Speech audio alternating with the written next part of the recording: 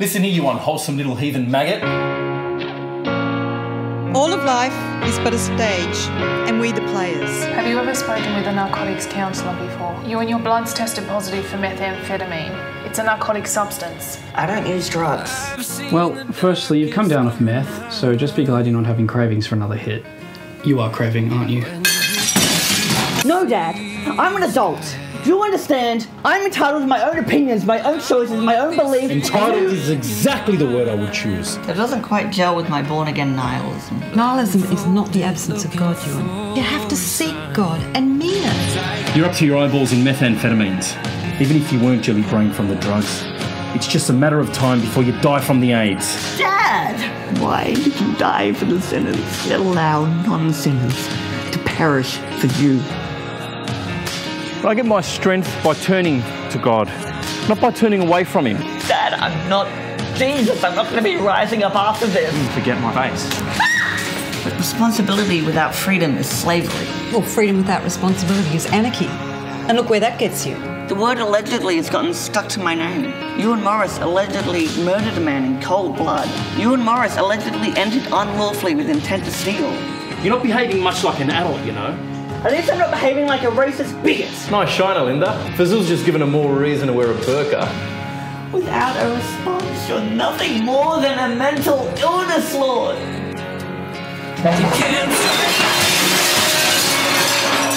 a thunderstorm, you can't rush nights and waiting on the new dawn. You know what Australia needs? More black, more lab, more Asian. One way or another, this is going up my arm today. God was with you, son. He watches over you, He protects you, and I've got your back. Until you're falling down, you can't get up until you're falling down. Oh, would you look at that? I wanted to bring some bottled water, but it turned to scotch. Guess Jesus really is working his magic on me. That's the trailer for the very impressive Australian independent film The Blood of God.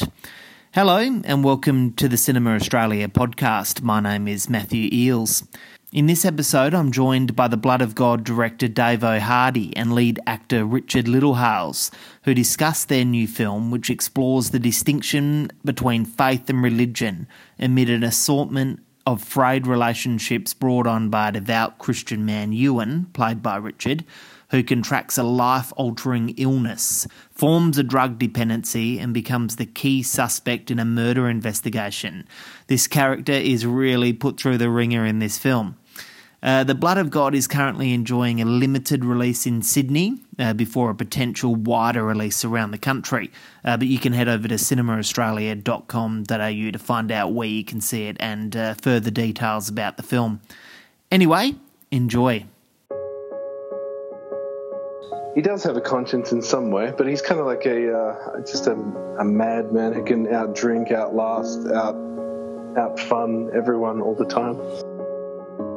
Luke's interpretation of that was probably more extreme than what I had written on the page or envisaged myself. The day that we were going out to shoot the open water scenes, we were told that there were some dead whale carcasses that were bringing in real tiger sharks and great white sharks, and they'd been sighted in the area. We were told not to go in the water.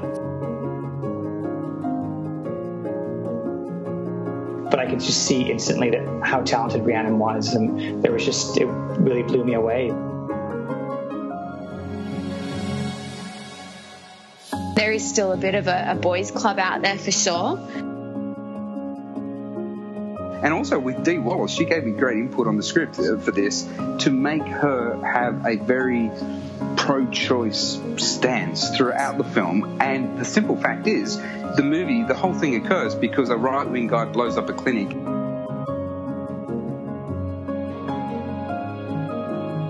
Very organically, somehow the name The Comet Kids popped up, and we sort of just kind of based the movie around that name. Like, it happened really quickly. We kind of thought, like, that's a really great name for a movie. Like, who are the Comet Kids? we just thought it was very, very important to start writing more roles for women, and women not just, as I said, as girlfriends, mothers and people in love, but women who are their own people, as we are. Davo and Richard, thank you very much for joining the Cinema Australia podcast. It's great to have you both as guests. It's a pleasure to be here. Thank you.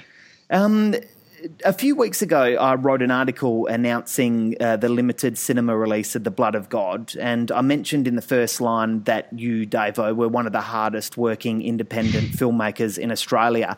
I mean, you're pumping out film after film, and you're showing no signs of slowing down with your next film already announced. That's true, yes.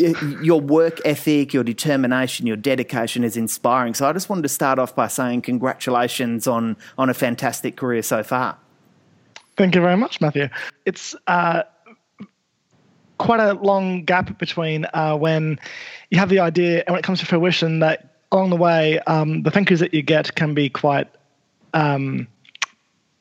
separated. But when you get them from people all at once, it can be very beneficial as well. I'm on to my fifth feature now, as you've said. It's kind of in development, and 5 years ago, I was making my first feature film. So it is quite a steady and rapidly steady output.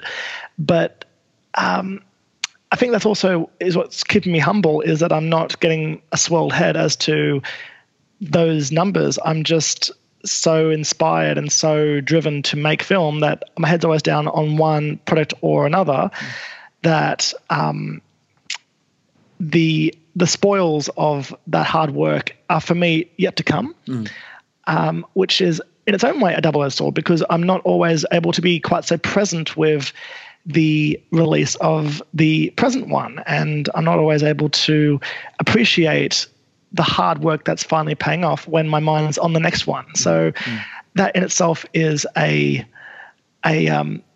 internal struggle that an artist who is so full of ideas needs to cope with. And I think that first line of that article really pulled that into perspective for me, where, I don't know, I wouldn't mind having a bit more of a gap between films. But even the thought of doing that fills me with fear, because I have so much to do and I'm so driven to do it all that it's such a intricate mix of working hard but also enjoying that hard work being a product I can sit back and enjoy with other people who were a part of it. So I really do appreciate being seen as one of the hardest working directors or filmmakers in the country, and I hope to continue to still be present enough to enjoy the work myself. Fantastic. So where does this drive come from for you? It's just an inbuilt thing. I really enjoy telling stories, and when I have something which I've experienced or see someone else experience, that really feeds into just the empathy and the view of people coming through something which builds them, develops them, inspires them. And I have the medium as a filmmaker to perpetuate that. So the drive really comes from seeing a story unfold and propelling that to encourage and educate other people. I quite often begin these podcasts by getting our guests to take us back to the beginning of their careers. So, Davo, I'll start with you. Where does your love of film and filmmaking come from? I think the earliest I can remember would be, it was in the late 90s when a film came out about a big ship sinking. You may have heard of it. What was that one called? I can't recall. It may have been Titanic, not too sure. But I knew from the time that my parents had a video camera, a small JVC camcorder thing, which was a wedding present to them, and I asked to borrow it. I was about 8, 9 years old at the time. And so with this little model I had, I made this, sort of in the bedroom, bathroom kind of thing, homage film, if you will. And it was very cute. My parents thought it was a very cute hobby, and I was able to screen my short film to the class at school and everything. It was all very wholesome, until, as happens, there was water involved. And everyone said to me, Davo, do not put the camera anywhere near water. It will destroy it. And me, being an 8-year-old boy, was like, I'll show you. Oh, no. So I destroyed the camera, and that was... I was forbidden to ever have a camera ever again. So when I finally got my hands on one years later, it was from a neighbour's garage sale, and it only ran off of AC power, off the wall socket. There was no battery component anymore. So I would take this camera down the street on a 300-metre long extension cord, and that was my experience firsthand of making a film, camera angles, apertures, focal lengths, that kind of thing. And my parents just thought, well, he'll be a filmmaker one way or another, because no matter what kind of garbage we give him, he always finds his way to make his films with whatever he has. So I think from that point on, I just knew that one way or another, I'm going to be doing this. And thankfully, these days, it's a lot easier and the equipment's a lot better. But those humble beginnings always make me remember just how inbuilt it is for me. Oh, wow. It's always fascinating to hear about that kind of stuff. Richard, this is your second feature film role and your first time as the lead. Where did it all start for you? Well, very similar, actually. I've always known that I've wanted to be on the stage. I did dancing and for a couple of years when I was about 4 or 5. My parents tried to get me into doing sport and I just hated it completely. So they just got me into doing dancing. I just loved being on the stage. And probably when I was about 6 or 7, I had my first 30-minute acting class. And within those 30 minutes, I came out of it saying to my parents, I know exactly what I'm going to be doing when I grow up. It's acting. I've just always enjoyed the stories. Similarly to Davo, the stories that people, everyone has their own story, and I love the opportunity to portray those stories that aren't my own.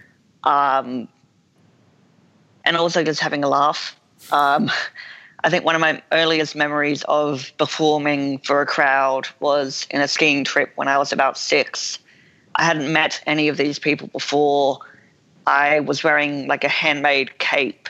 I jumped up onto a table, stood on one leg and said to everyone, my name is Richard and I am a bird. So that was not the introduction to me acting. I had already been doing it probably for about half a year by that point, but I've always enjoyed performing and escaping, I suppose, my own life to portray someone else's. So have you always wanted to make film? It sounds like you had a real interest in theatre as well. Theatre, yeah, primarily, but any acting really. I did primarily do theatre from during high school. I was in a yearly production. We got to perform at a professional theatre in years 7 through to 12, which was fantastic. And basically wherever the story was, I never really pursued theatre or film specifically, just wherever the role was at the time, which for the last couple of years it's primarily been in the film, doing a couple of short films for the Actors College of Theatre and Television, and now with Davo as well, and we've got the next one coming up hopefully. So I've moved from doing theatre into film, but wherever the role really is. Right, that's where you'll be headed. Davo, was the first film the first set that you stepped foot on, was that your own film, or did you have any experience prior to making your own films? Well, let's just make clear what set you mean, because we could talk about that one I made when I was 8. Right, yes. Yeah. We could talk about when I first saw a film set, or when I was first involved in making a film. So let's be specific. Let's talk about the first time you saw the set then, because that sounds intriguing. I'd like to know what that one was. I'm originally a Wollongong boy. And down that way, there's not a lot of film opportunity. At least there wasn't when I was there. And there was a small production up the road called, I think it was called First War for the West. It was like a Romanesque kind of thing. It was shot all on green screen. Wow. And we were in these, I guess if it was a Western film, it'd be called a spaghetti Western, where everyone's in Kubras and stuff. So we were in glorified bed sheets and sandals from Kmart. So it was a very, indie film. And then around the same time, there was a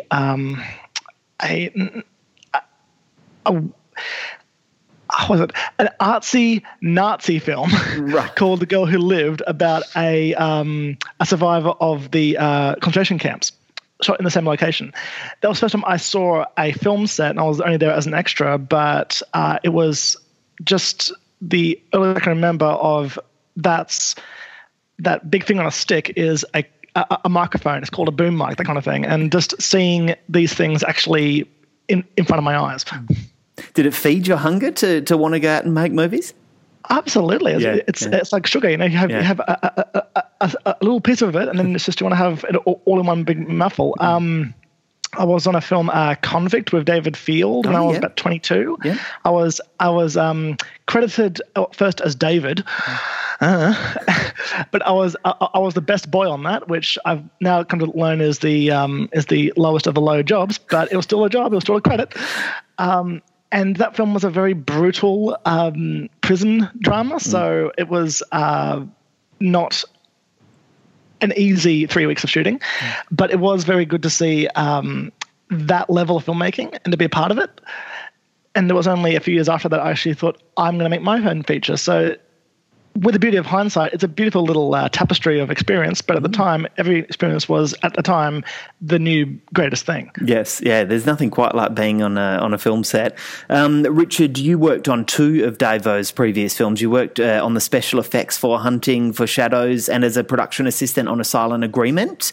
Can you tell us how and when you first met Davo and your working relationship with him so far? Oh God. Here we go. Yep. Well, technically, when I first met Davo, it was early 2015, I believe. We had both gone to Crash Test Drama, which is basically I've got how to explain that. It's a night where people, first-time directors, first-time actors, just a group of people. You audition on the spot. You get cast, you rehearse for 90 minutes, you put the show on, all short 10-minute plays, so it's nothing too major. So that's when we first met. I, for lack of a better word, brushed him off for 12 months, not having any interest in working with him or being with him at all. Wow, harsh. Until I needed him for a play of my own that I was directing for Short and Sweet, the Short and Sweet Theatre Festival in Sydney. That's when he was starting to film Hunting for Shadows, probably about towards the end of the production of Hunting for Shadows. We were in a relationship by then, and I'm just trying to think, what did I do for Hunting for Shadows? It's you're credited as working on the special effects. Yes. Okay. Sorry. So I was the Quinken, the evil, sinister monster of the film. So I was painted all in black paint from head to toe, and through the use of camera angles, like low camera angles, just to make me appear bigger because I'm only 5'4", so that isn't a very big, scary monster. So that is what I did on Hunting for Shadows. It was an unusual first feature film experience. But it was a lot of fun. And then with the Silent Agreement, a year later, I was actually in the States on a gap year of sorts for 12 months. So I didn't have as much involvement, direct involvement in the film, but I was, chatting with Davo every week, just going through the motions of what had been filmed, the editing process and such as well. Wow. So describe Davo Hardy for us, the director. Passionate. Patient and knows what he wants. Obviously, with 4 feature films in 4 years and various shorts for the years before, he's been a filmmaker for probably gone on a decade, more than 12 years now. And so he definitely knows his craft. But he's also there to have a good time, which is very helpful. I've worked with a lot of directors where it was all business. We have an hour to shoot this scene. If we go over an hour, or if we don't have it, we don't have it. But working with Davo was great. If we needed to reshoot something, we would, because the final product shows. Like, it needs to be perfect for the final product. Davo, I want to talk about A Silent Agreement for a moment. This is the first Australian feature film to showcase Auslan, or Australian Sign Language. This isn't your first film to include deaf characters. Can you talk about that and tell us why that is? I think my own life has had a pretty thick thread of people who have either speech impediments or hearing impediments or just a disability of some description, because I've worked in the industry. I've had friends who have all sorts of different conditions, and I've just found the humanity in it to be such a source of inspiration.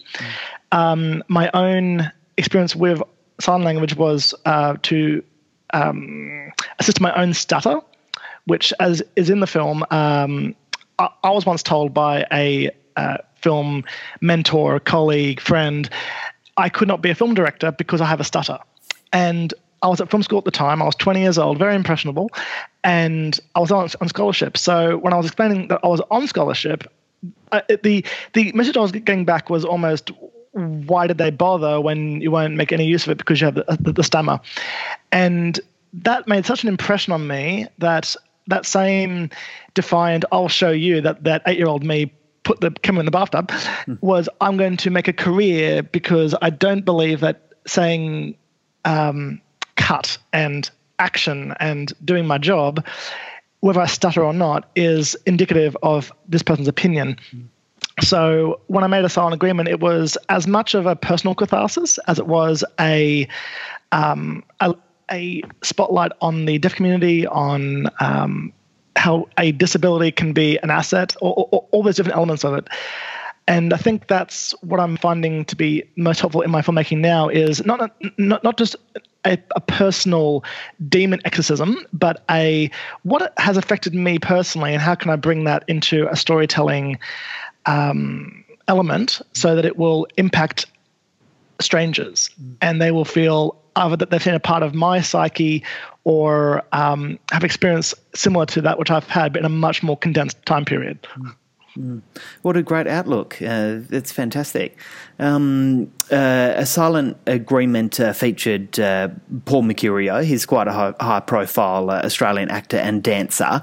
He is. And Paul's a great guy. I mean, he's lovely, and Paul and I keep in contact, actually. We speak regularly. And I spoke with him this morning, and he speaks very highly of you, Davo, and he actually said that he believes you're going to become one of this country's most important filmmakers. I hope I'm not putting you on the spot here, but I asked him if he had any anecdotes that he'd like to share about his time working with you.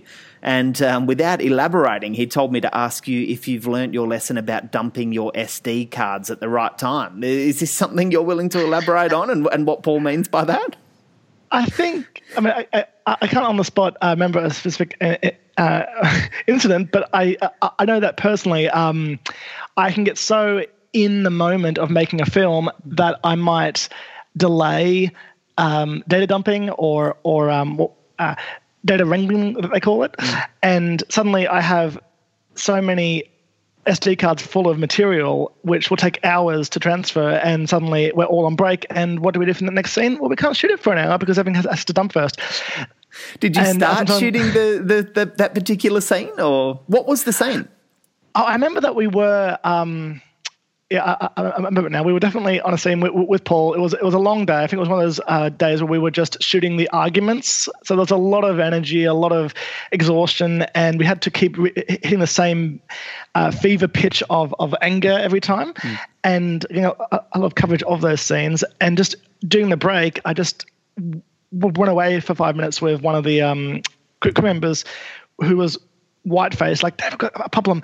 So I went with them, and they told me what was going on. And I said, well, this 10-minute break is going to be an hour long because we're going to do some data dumping. And I think the look on Paul's face was the first time I ever saw him really angry. So it was good for the scene, I guess. Yeah. I can't imagine Paul being the kind of guy that gets angry often. Well, as you said, he's a lovely guy. I love Paul, and I work with him again, and he worked with me, I'm sure. But I think that was the first time that there was an issue on set, so to speak, and first time I'd ever dropped the proverbial ball of being a consummate professional. But even now on Hunting for Shadows and on Lives We Lead and on The Blood of God, there's always some mishap somewhere on production which just makes the whole thing human, and we all don't dwell on them, but we do learn from them. Yes, yeah. So here we are with The Blood of God, and Richard, you play the main character in the film. Can you tell us what it's about from your character's perspective? So Ewan Morris, he's a 19-year-old boy. He's very clean-cut, good Christian boy. He goes to church with his father every Sunday, says grace at all evening meals. Loves music, which is something that connects with me personally as well. I've been playing piano since I was about 5 years old. My mum teaches piano. She taught me and my brother. So he has these two amazing things in his life. He has his faith, religion, and his music. And in the church that he goes to, he meets a friend of some sorts who is more or less the complete opposite of Ewan. He does drugs, he drinks, he smokes. He's completely the wrong person that my father, Ted, doesn't want me involved with at all. But I'm very much of the opinion, I can change him, I can steer him to the correct light. And that's the dynamic between Ewan and Ted, and then Ewan and Mitchell, my friend, at the beginning of the film, which drives into I have an argument with Ted, with my father, about that really, about my attempts to help Mitchell in his time of need, and he disagrees. Ted disagrees with me completely. So I, in defiance, ignore my father's protests and just walks off with Mitchell. He gets me smoking, takes me to a Good Time Girl for my first time, which is always fun to shoot. I go through a lot of personal trauma. Just trying to remember what's not spoiling the film for everyone. So I get beaten up at my place of work and thrown into a dumpster where I land on a pile of used needles. So I get a drug addiction and HIV. So from that point on, it's about my coming to grips with, how do I live this healthy life that I've lived so far when I'm now tainted? And my faith in humanity and in God itself is tainted and tortured. And I'm trying to think of the adjective. I can't think of the adjective. So it's torn, and I start questioning my own beliefs as a Christian and as a human. And by the end, what pulls me through is my relationship with my father, because even though he's tough on me, as fathers often are, he gets me through it. And we're not perfect by the end. We're not as happy as we are at the beginning, but it's a real good tale, like a happy tale about like a father and son dynamic. Your character is put through the absolute ringer in this film. I mean, yes. I don't want to presume anything, but I suspect this character is quite removed from your everyday life personally. Tell us about your research into this character and how you went about bringing such a damaged person to life. Oh, geez. Well, yes, he is very removed. Obviously, when researching for a role and preparing for a role, you need to find that way that you do connect with the character, because otherwise it shows when you are completely removed.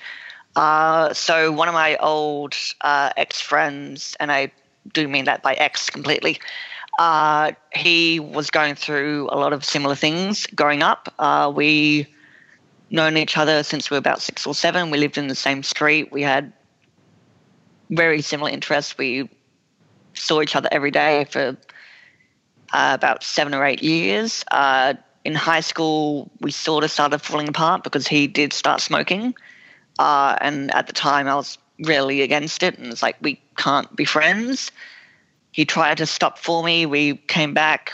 Then he started drinking, doing all sorts, doing drugs. And I'm like, I'm sorry, this isn't working for me. So we did split off, and we came back about 4 years later when we were both 18. And we reconnected a lot, which was great. And he was just telling me all about the last 4 years, about having drug debts and, having sex with a lot of people and not knowing if he had caught any diseases. And I think that's what I brought in for Ewan in The Blood of God. I used that uncertainty of, I don't know what tomorrow may bring. And you can definitely see the difference between the first couple of scenes before shit goes down, basically. You can see that, I can see the future. I can clearly see what my life is going to bring. I'm happy I'm on top of the world, and then like that, within 12 hours, less even, I just completely crumble in on myself, and I don't see any purpose, and I can't see, like, the future is uncertain for me, and that no one likes to feel that. No. No one likes to feel uncertain about their own future. And I felt like that was the most important aspect of that character to portray at that time. You're listening to the Cinema Australia podcast on iTunes, SoundCloud, or at cinemaaustralia.com.au. I enjoyed everything about The Blood of God. I thought it was great, but I was mostly impressed with the screenplay, which got me thinking about something that I read from you a few months ago, Davo. And you said, I wanted to write characters who were fiercely religious, but I wanted to make them as relatable as possible to people like me who are not religious at all. Considering your lack of religious beliefs, I'm wondering how extensive your research was to depict such genuine characters. I think my research, it wasn't, when I was researching for the film, I made the point of not to research religion because that would just be preachy. And I would just be regurgitating what I had researched. What I was wanting to research for the characters was how people cope with things, because I was first inspired by the quote or the saying that where there's poverty, there's religion. And I thought, well, that's what I have seen in my own experience is that people who are in tight communities who depend on each other almost on a daily basis are the ones where there's most likely to be a strong faith in something external to just the human heart or the human condition or faith in general. And making these characters who had very different life experience to myself, I still wanted to feel that sense of connection with them as people, even though I was creating them. So I'm not God, but I create these characters every thought and motive. So it was a bit liberating to make characters who were designed to defy me and my values, but who I was still going to love. So it was a nice little meta thing going on there. But as Richard was saying, the real core of the film, it's a father-son drama. It's about the agonies of being a parent when your child rebels. It's about the guilt that a child feels when they rebel and suddenly have to go back to the parent like, I'm sorry, I rebelled. I'm sorry I put the video camera in the bathtub. And just the dynamic which we all face in our maturity of finding ourselves and doing what we are told not to do. But that's what makes us who we are. We learn by those quote-unquote mistakes. Yes. And I think at the end, my biggest thing for Ewan was I, as a writer, put the character through absolute living hell, but he does have an innocence and a solid moral compass. And it's only when the fog of what's happening to him clears, as with all of us, that the realization of what I have in me as life experience, as strength, is what's going to get me through this, along with those who love and support me, is what is ultimately the outcome. So I think that's across the board what makes a film of this type work is it isn't about religion, it's about people and how they interact and love each other. So, Davo, are you expecting any backlash from religious communities such as the one depicted in the Blood of God? I've tried to be, as a writer, as a filmmaker, as fair and as political as I know how to be. When I'm writing about something which I either don't know or which I had to research outside of myself to do, I like to put the focus on that which I do feel and understand and have at my heart as a storyteller, which is the interpersonal connections. But on the other hand, I wouldn't be the first person to ruffle up the church's feathers. No. But above all else, as I have said in our other quotes for articles, we were given a bishop's permission to do this film in a church with the blessing of the Anglican Church. So there's a certain moving with the tide of their part, where they've read this film, and for those who have seen it, it's not the easiest film to sit through. It gets pretty heavy at times. It has some very heavy content, and I don't think it will ever screen in a church, but it for me was bringing that element of storytelling where we don't pull punches into a community of people, a parish of people who can be very careful, very conservative, and don't always say what they mean to say, don't always express what they mean to express. And I think this film might just bridge those two things a little bit. I think it's safe to say that you're quite a fearless filmmaker, and not that it's ever the central focus of any of your films, but you refuse to hold back when it comes to showing violence and sex and nudity in particular. There's a transitional scene in The Blood of God where Ewan and his mate pay prostitutes so Ewan can lose his virginity, and absolutely nothing about that scene is discreet. I want you to talk through your process as a director to make sure everyone on set feels safe and respected and comfortable during such a scene.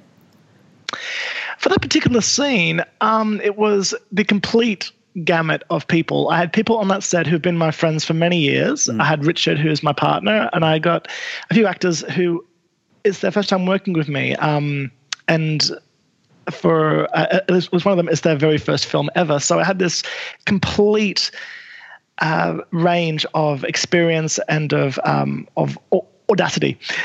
So when it came time to auditioning, I think was when it really came to a head was how do I audition for this role? How do I put the call out for this? All I could really say was there might be some nudity involved, and then I kind of work with the actors to be like, okay, well, this is how the thing's going to go. And it's interesting how as my filmmaking has progressed and as I do one film after another, people are a lot more trusting of me and a lot more like they can see the process that it will become. Even though the set on the day, it is 8 hours of the same motions and the same the same activity, so to speak. But when it comes to the finished product, they have seen or at least been given an indication if they're not ready to see the finished film yet. But they know what's ahead and they stand by it with, I read the script, I believed the character, and I gave it my everything. I think as a director, that's a huge gift that they give back to me, where I actually take that with all the weight that they intended to have, where I now need to give them the full treatment as an actor, put themselves that much out of their comfort zone for me and my film, that it would be a disservice for it to be anything other than meaningful and tasteful. So that is a great little thing to experience with each film is bringing the person in that actor out of themselves, but also making it worth their time to give me that much trust in them and their craft. Richard, can you talk us through shooting that scene from your point of view? Yeah, of course. So originally it was actually supposed to be the second day of filming, just to, get it all out of the way. But it unfortunately, or fortunately, however you want to see it, got pushed back just to the end of the very last day of shooting, which I think was a blessing in disguise because it really did give us, the 18 days of filming in total. So it gave us 17 days of bonding with all the other characters, getting to know what everyone, getting to know what makes them tick. So we were able to put that into that filming of that scene. And I think definitely the trust, there was a lot of trust between the four actors. So Ewan, Mitch, and the two prostitutes, Candy and Danny Marie. There was a lot of trust between the four actors, and as well as Davo, Luke, our sound, and Bebby, our camera operator, and whoever, I've forgotten who else was in that room. So there was a lot of trust between us as professionals, which then moved into there was trust between the characters as well, which was, I think, really important because even though in the scene it is the first time that Ewan is meeting these two prostitutes and Mitch, he's been with them a couple of times, there is still that sense of Ewan is trusting this lady who he's never met to be gentle with him. And I think the naivety of Ewan, of how he really doesn't understand how sex works and how life works to a certain degree as well. She takes this in and kind of soothes him through it. You in the scene you've got Mitch, who's had sex plenty of times.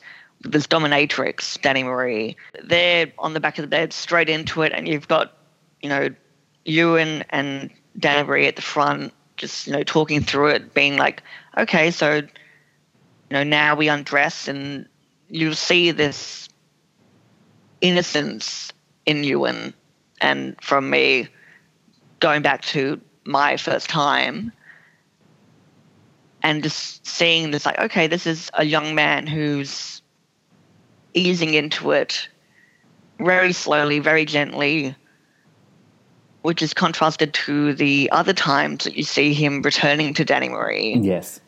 Where he's, going full at it, just, some very interesting positions, I might add. Yes. So much so that the condom breaks. Yeah, exactly. And that brings back in the innocence of the first time where it's like, what did I do? Was I too rough? What does this mean? And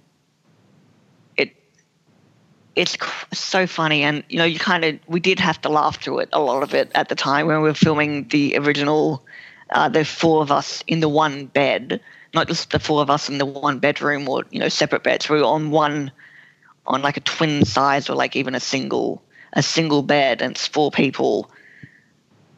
And between takes, I'm sure there are plenty of shots of just us laughing through it, which it brought in that charisma of, even though these are four strangers effectively in the characters, they were all going through it for the first time, like as a group.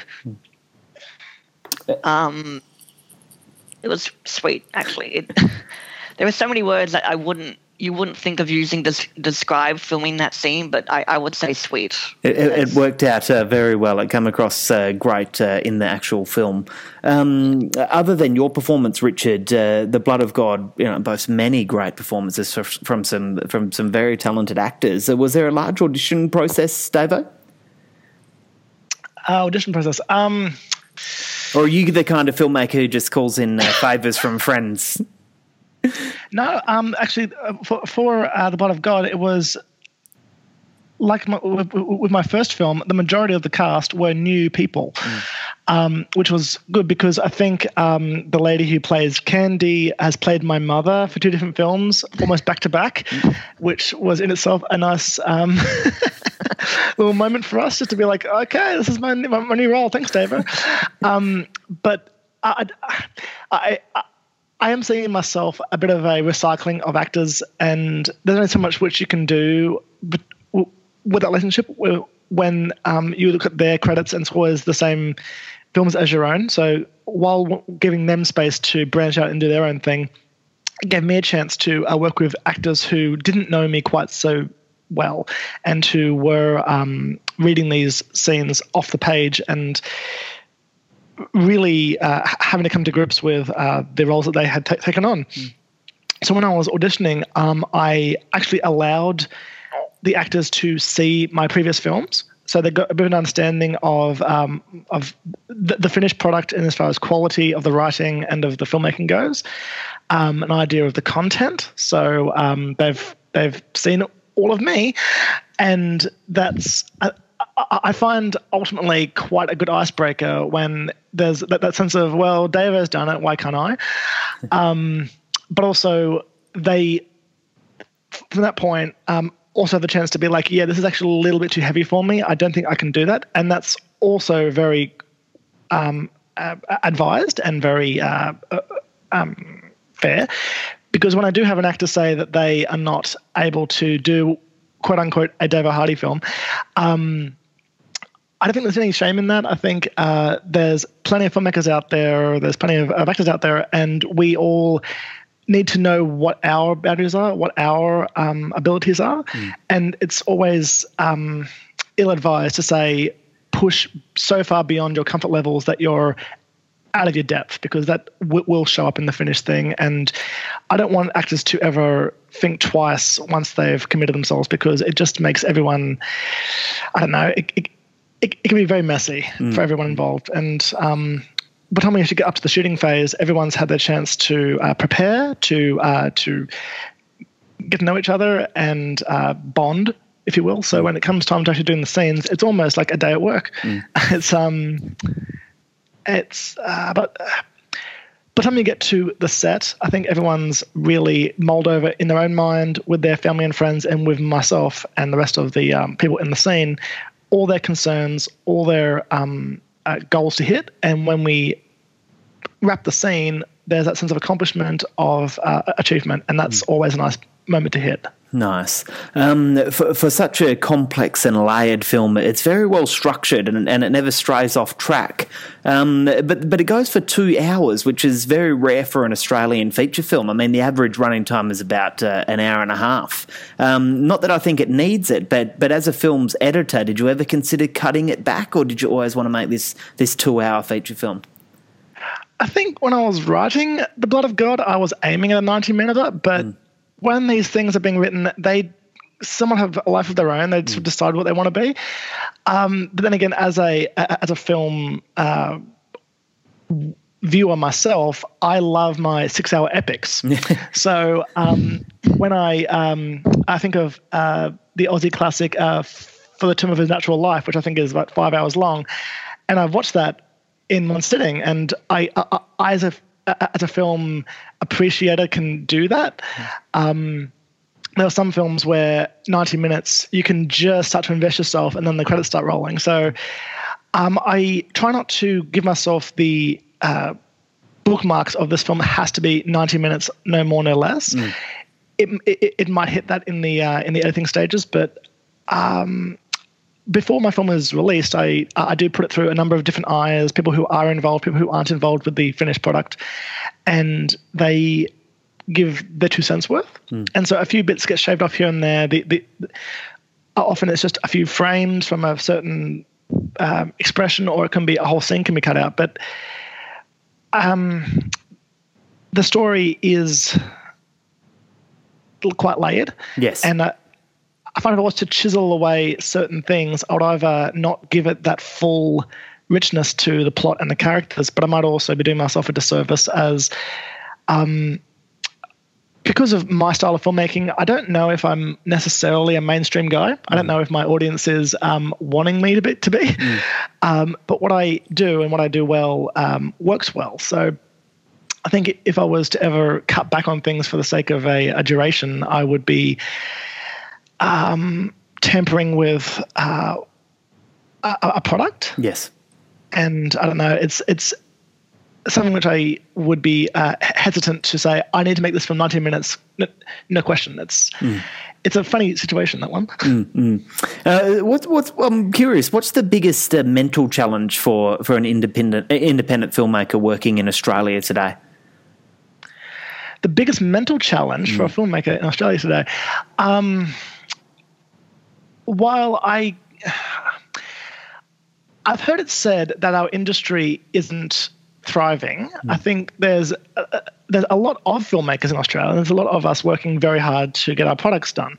I think that the biggest mental problem that we have is comparing ourselves to each other, comparing ourselves to what we envisage that we need to be doing, and seeing this this glass ceiling of the funding, of the resources, and those of us who work around those issues and might break a few rules or might call in a favor or 10 or that kind of thing, not feeling any shame in that because we all have to be resourceful. But then there are so many people who give up because they just weren't able to get Paul Mercurio on their first film, and they weren't able to get actors who would put themselves so out of their own comfort zones for the scene. And there's all these different variables where I think we as filmmakers just need to trust ourselves more and trust each other more, be kinder to each other, because we're not really competing against each other. If we look at it, we all have very different styles and very different abilities, and none of us are any better than anybody else. But when it becomes a elimination of an industry, that's when things get messy, because there's plenty to go around, and there's quite more than each of us need. It's just the community could be a little bit less mentally taxing, I'd say. And Richard, what about yourself as an actor? What would you say is the biggest mental challenge for an actor working today? Probably a similar sort of thing, just from the actor's point of view. Both in theatre and more so in film, there always seem to be an abundance of actors all looking for work, but not an abundance of roles. And when you look at it, it's like, well, no, I'm sure if you actually took the time to look in for, a role, there are roles out there for every actor, but there isn't the communication between the actors and the directors and the casting directors and within the industry itself, because there isn't that communication, you don't know about a lot of the roles, which then puts in that mentality of, there's no roles in Australia, so all of our actors and even our crew are going international or, to somewhere else in Australia to find the work. And it's like, well, there is actually work in Sydney if you look for it, but both the actors aren't asking old directors, do you have any roles for me coming up, or do you know of any directors that are casting? But then the directors, I feel a lot of them aren't putting it out there that they're also casting, because a lot of the time, as David was saying with his first couple of features, we were recycling actors because we've got our own bubble of people that we work with, but a lot of people aren't expanding that bubble and taking the risk in going to other people, which was what I found was great with The Blood of God, because I was so heavily involved, much more than with Hunting for Shadows and A Silent Agreement. A lot of the cast, Javen, who plays Boyd, and Kelly McRae, who plays Kirsty, the romantic interest of Ewan, I'd worked with both of those actors in other circumstances and suggested to bring them in. And I feel like if everyone just the biggest mental issue is that we don't support each other really. We, for a number of reasons, we just need to support each other in the industry, put other people forward if you're not appropriate for the role, but then also asking for help as well, because it is definitely a two-way street where, it isn't just on the actors to look out for the roles, but it's not just on the directors to post the roles as well. Yeah. I want to close the interview by speaking about all of this and everything that you two have just said. It brings me to my next question, and I want to close with it because I usually close by asking filmmakers and actors that I interview this question. But what was the last Australian film that you both caught at the cinema, and what did you think of that film? I think we haven't seen an Aussie film together for a while because our schedules are so different. But the last one I saw was Hounds of Love, and that was a mixed blessing for me because it was at the time that A Silent Agreement was going into festivals, and Hounds of Love was winning them all. And I think had I not seen it, had I not had the pleasure of going to a Q&A screening and meeting the director and being brought into the fold, I probably would have developed a certain amount of jealousy and envy because that film did so ridiculously well, but it was doing so at the expense of my own film. But again, that was where the mental strain comes from of it's okay that sometimes you're ahead, sometimes you're behind, sometimes you're on par with your colleagues. It's just how it goes. The point is that we both made a solid product that year. And I think that's how even the most elite people deal with it at the Oscars, when they're all putting the heart and soul into these things that can take months or years to pull together, and it always goes to Meryl Streep. So it's just that appreciation that it doesn't boil down to who gets the trophy. It's that everybody was in the running for it, and even to be in the same room as people who are achieving those heights is remarkable. So I saw Hounds of Love. I thought it was quite similar to my style in many ways, and it was actually quite inspiring as a film. Not an easy watch again, but it was restoring my faith in Aussie filmmaking, that it's not always a biopic or a horror based on Americanized slashing. So that was very restorative for me and my sense of what Aussie filmmaking can be. Oh, fantastic. And Richard? Well, I'm actually struggling to remember the last Australian film that I saw, which is part of the issue that just came up in my mind from listening to you talk.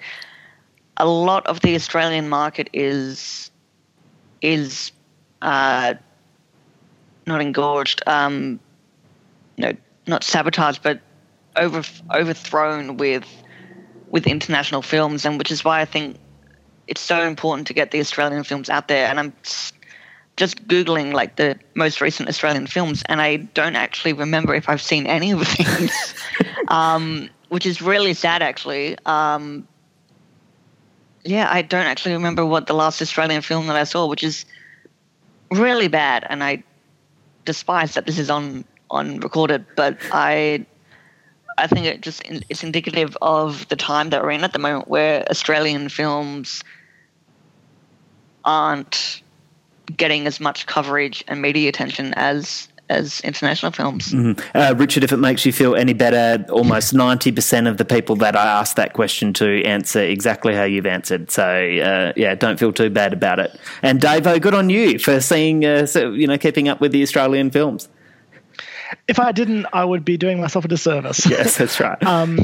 When you meet people in the hallways, it's like, hey, you're that director. It's like, you're the director, and it helps to know the other person's product, because we are all in the same industry, and it can be very embarrassing if it's the face but not the work, and you won't always get a second look in after that. No, that's right.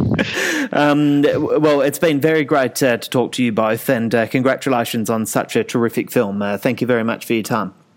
Thank you very much, Matthew. Thank you. Thanks for having us.